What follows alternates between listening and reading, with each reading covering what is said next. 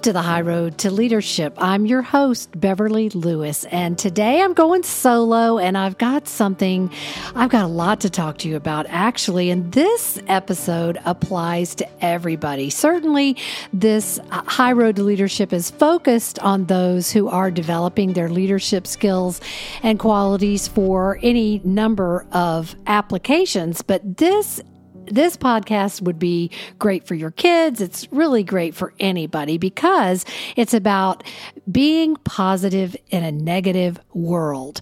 It's overcoming the negativity bias. So you can expect to hear what the negativity bias is, what are the benefits for overcoming that and intentionally developing a strong positive outlook. And we'll also talk about 5 steps of how to do that specifically.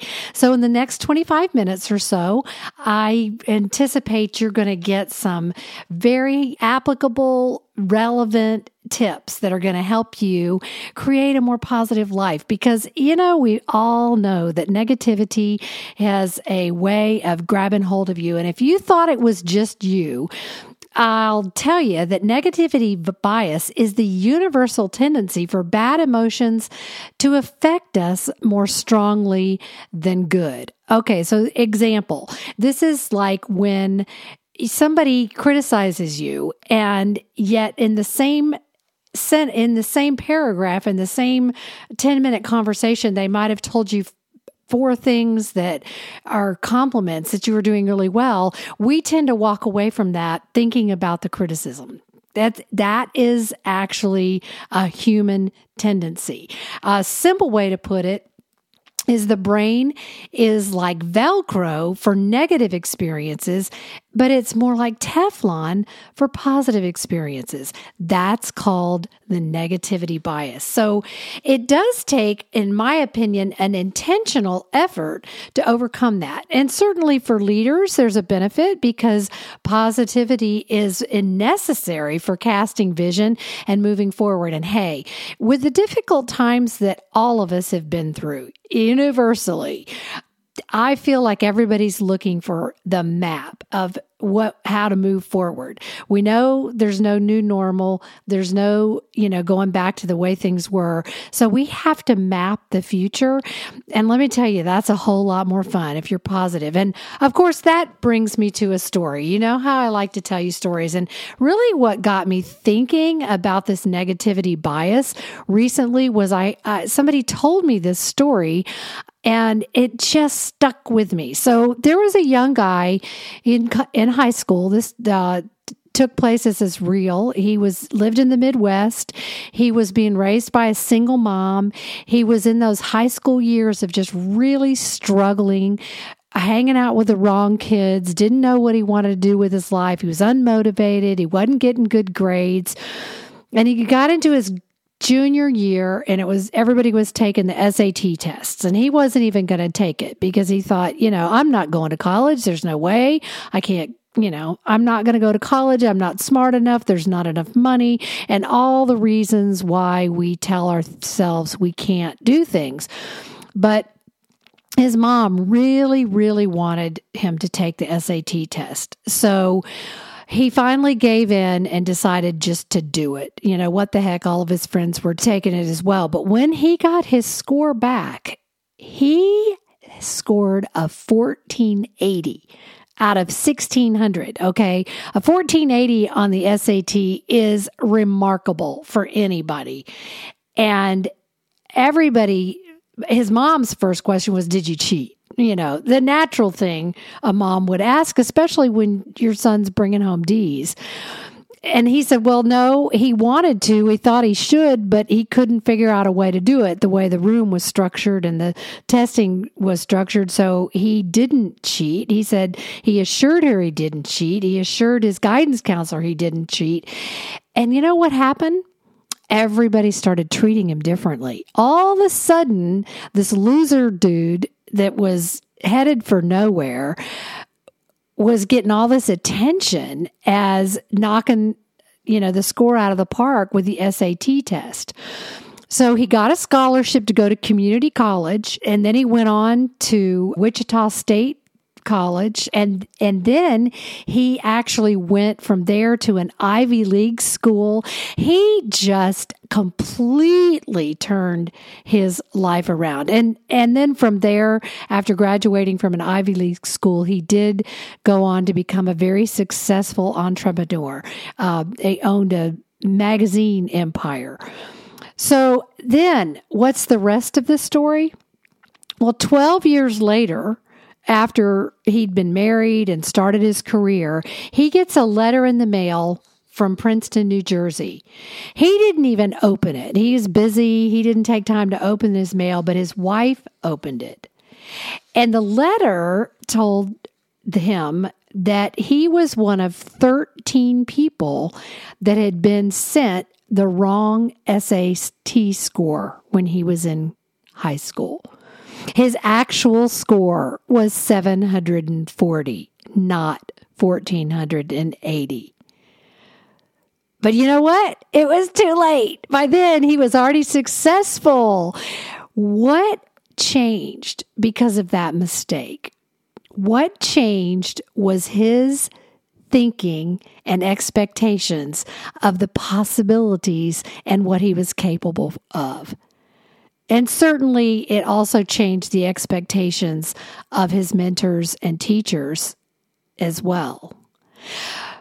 And, you know, we've heard these kind of stories related to children, but when you hear this kind of story related in a way that it really struck me, and I thought, my gosh, what could we do if we took the limits off of our thinking? What could we do if we started thinking about possibilities instead of obstacles? And that's why it was hearing this story that I started studying about the negativity bias. I knew it was real. I've studied neuroscience, but I wanted to understand why do we tend to think negatively? And again, it goes back to the way we're designed. We have a brain that is trained to look for things that threaten our survival. It's part of our survival instinct. Goes back thousands of years, okay? When in our brain, the amygdala is tasked with looking for bad news, looking for things that are dangerous. It's like an alarm bell in our brain saying, watch out, danger's at the door. But the trouble is our brain does such a good job at giving us these alarms of bad news and things to be fearful of and things to worry about and things to be anxious about. And what happens is that begins to dominate. And you know what they say, that you cannot build a positive life with negative thinking. And so we've got to learn to overcome this. And you know, here's the great news. There's a whole field of study now, actually started showing up in universities and colleges all over the land in the late 1990s of positive psychology. And so now we've got, you know, scores and scores of psychologists that are studying how can we be more positive. And this gets exciting. I want to give you a couple of statistics about why we would want to invest the time, as if you don't already know. But here are some really good reasons why we should be intentional about developing more positivity. Let's start with one that happiness makes us better citizens. It is a good predictor of civic engagement and in the transition to adulthood. That is a study done in 2018. I'm not going to read you all of the study participants because this would get long. Another one, money can only buy happiness up to a point. And that point, they've measured it, is about $75,000 a year. After that, it has no significant effect on emotional well-being. That was a 2010 study done by Kahneman and Deaton. So if you are using that excuse that all I need to be happy, all I need to be positive is to get my money problems taken care of, think again. That's not true. How about this one? Pursuing happiness through social means, as in spending more time with family and friends, is more likely to be effective than other methods. This is a study done in 2018. Now, this goes along with what I always tell people, that the quality of your life is the quality of your relationships. Here's another. Happiness and job performance are related, and the relationship likely works in both directions. As in, happy people do a better job, and people who do a good job are more likely to be happy. Also, here's another career-wise one. A study by psychologist Susan Segerstrom found that 10 years after graduation, law students who were optimistic earned an average of $32,667 more than their pessimistic peers. And the last one, I could go on because there's so much research and I just love it. But the last one I'll share is that happiness is contagious. When we spend time around happy people, and you could put in the term positive people, we're likely to get a boost of happiness and positivity ourselves. And that was a couple studies I could cite. In 2016, Florentine published one. In 2015, Newman had published one. So here's the good news. We can retrain the brain to scan for good things in life. And I love it. You know, this episode is following my interview with Dr. Deb Williams, who talked about neuroplasticity and the fact that, you know, now what we know about changing IQ, about being able to learn new things, about being able to lay down new neural pathways in the brain. If you didn't catch that episode, you can go back and listen to it, because what I'm teaching you about retraining your brain to scan for the good things, to dwell on the good things, that goes right along with what Dr. Deb taught us in that last episode. It's just very exciting about some of the things I'm going to share with you, 5 things now that can actually be practical steps to help you build more positivity in your life. And the first one is the case for kindness. Self-care has become quite a hot topic, you know, through the pandemic, and now as we are pulling out of it, and we know that mental health issues have come to the forefront because they became a very real problem for so many people, that in that period of isolation, another confirmation that we really need one another. But as important as self-care is, I want to tell you today that caring for others and doing acts of kindness is actually proven to be one of the most effective ways to lead yourself into a better place mentally and emotionally. The social studies found that physically doing things like taking food to people who are shut in, or working in a shelter, or giving to a cause, giving to a charity. Those physical acts of kindness in the research studies it showed they were, but for you and me, they are extremely strategic things that we can do. And, you know, surely my mom was not the only one that said, you know, don't feel sorry for yourself. There's always somebody worse off than you. Go help them. And when you're not feeling too great, that's not always, it doesn't go over real well, but it's true. If we get up out of our doldrums and go help somebody that needs help, it's amazing what it can do for you. So that's the first way to shift your bias, is the case for kindness. The second thing I want to talk about is the case for laughter.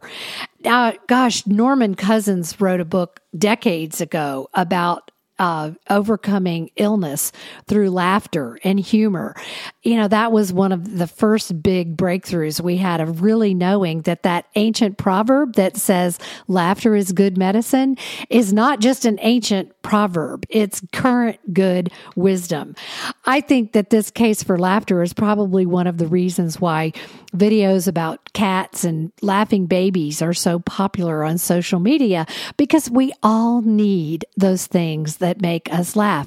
But here's an interesting fact that you might want to consider as well, and that is that even anticipating doing something fun that will make you laugh, even thinking about that in your schedule, it can help you days in advance of actually doing it. And that's kind of goes along with the studies about we all need something to look forward to, because it's that pull of the future that is very strong. And this is true in the case of humor and laughter and positivity. So that number 2 is the case for laughter.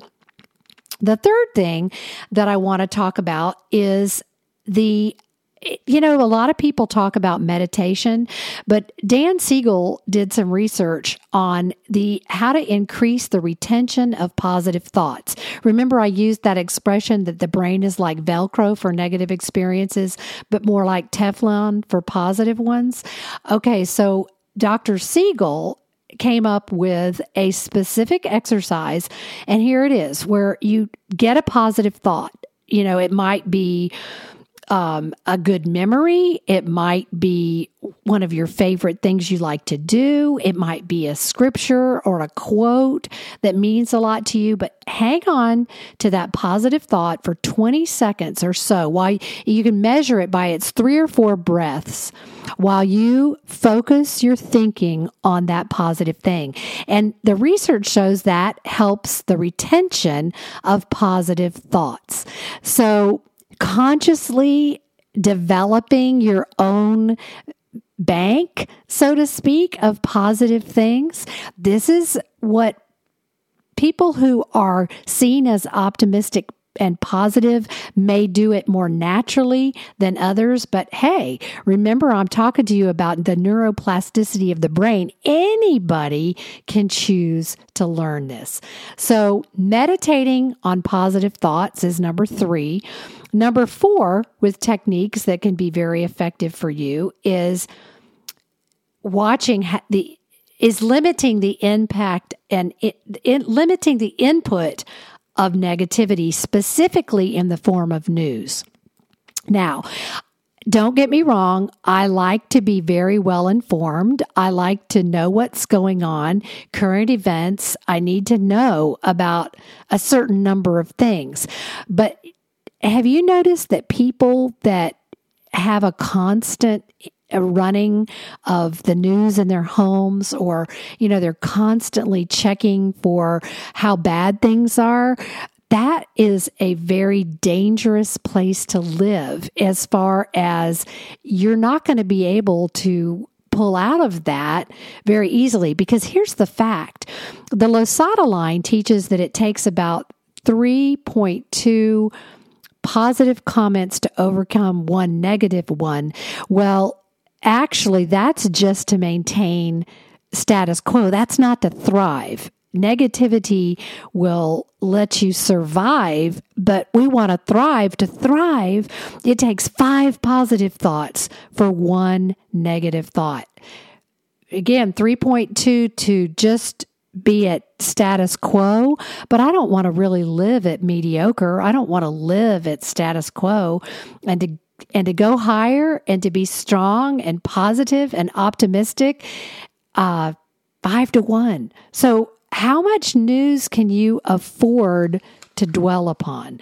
That's my question for you today. I think getting strategic about just being very efficient about the way you stay informed and keep current is a lot better than just exposing yourself to a steady diet of bad news. Because, hey, the news media is fear-based, and we're not going to digress and get into a conversation about that. Probably need to have another journalist on. I did talk with Kathleen Koch back on one of the early episodes, and that's a good one to listen to as well. But anyway, the fifth thing, let's go ahead to the fifth strategic thing that you can do, and that is to spend time in nature. I love it. The Japanese have a term called forest bathing. I love it. And that is referring to allowing yourself time in nature. Now, I'm going to give you a couple more studies. As you know, I like the research that backs what I'm telling you, so you know it's just not opinion.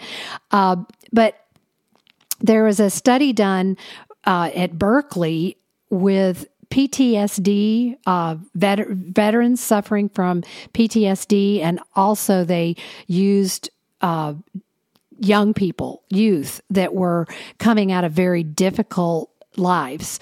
And they used whitewater rafting to test and track how to increase 6 emotions. They worked on awe, amusement, contentment, gratitude, joy, and pride. And what is absolutely fascinating about the work that they did at Berkeley in these studies is they found in order to feel less stressed and more healed, the emotion that was necessary was awe. Awe was the predictor of helping people get healthy. Now, think about that, awe and wonder. That's why the Japanese talk about forest bathing. I have a friend who calls it glory soaking, going to God's creation and just enjoying the healing energy that really comes from being out in trees. And I could go on and on about the studies. There was a fascinating one about hospital patients that had a view of a brick wall versus trees. The people that could see trees healed better. So I'll ask you that today. When was the last time you allowed yourself, in fact, not only allowed yourself, but prescribed for yourself a walk in a beautiful place? There is really power in that. It is a way to increase positivity in your life. So those are 5 things that can help you very specifically in order to develop a more positive brain. I love this subject, and I'm gonna bring it to a close today. I do want to invite you to visit my blog. BeverlySpeaks.com is my website, and I have a lot of posts about happiness and the psychology of happiness. I've been preaching on this, if you'll allow that word, for years and years, because all of us want to be around people that make us feel good.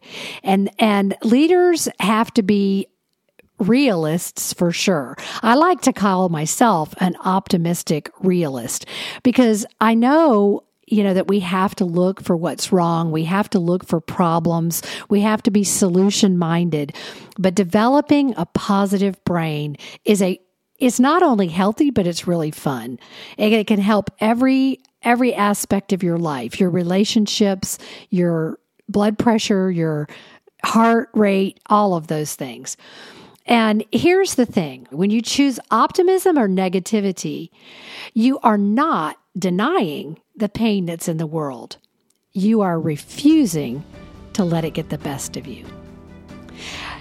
I hope you'll think about that. Thank you for joining me today. I would love to have feedback from you. You can always email me at beverly@beverlyspeaks.com. And I'll leave you with a thought I always do. The best is yet to come.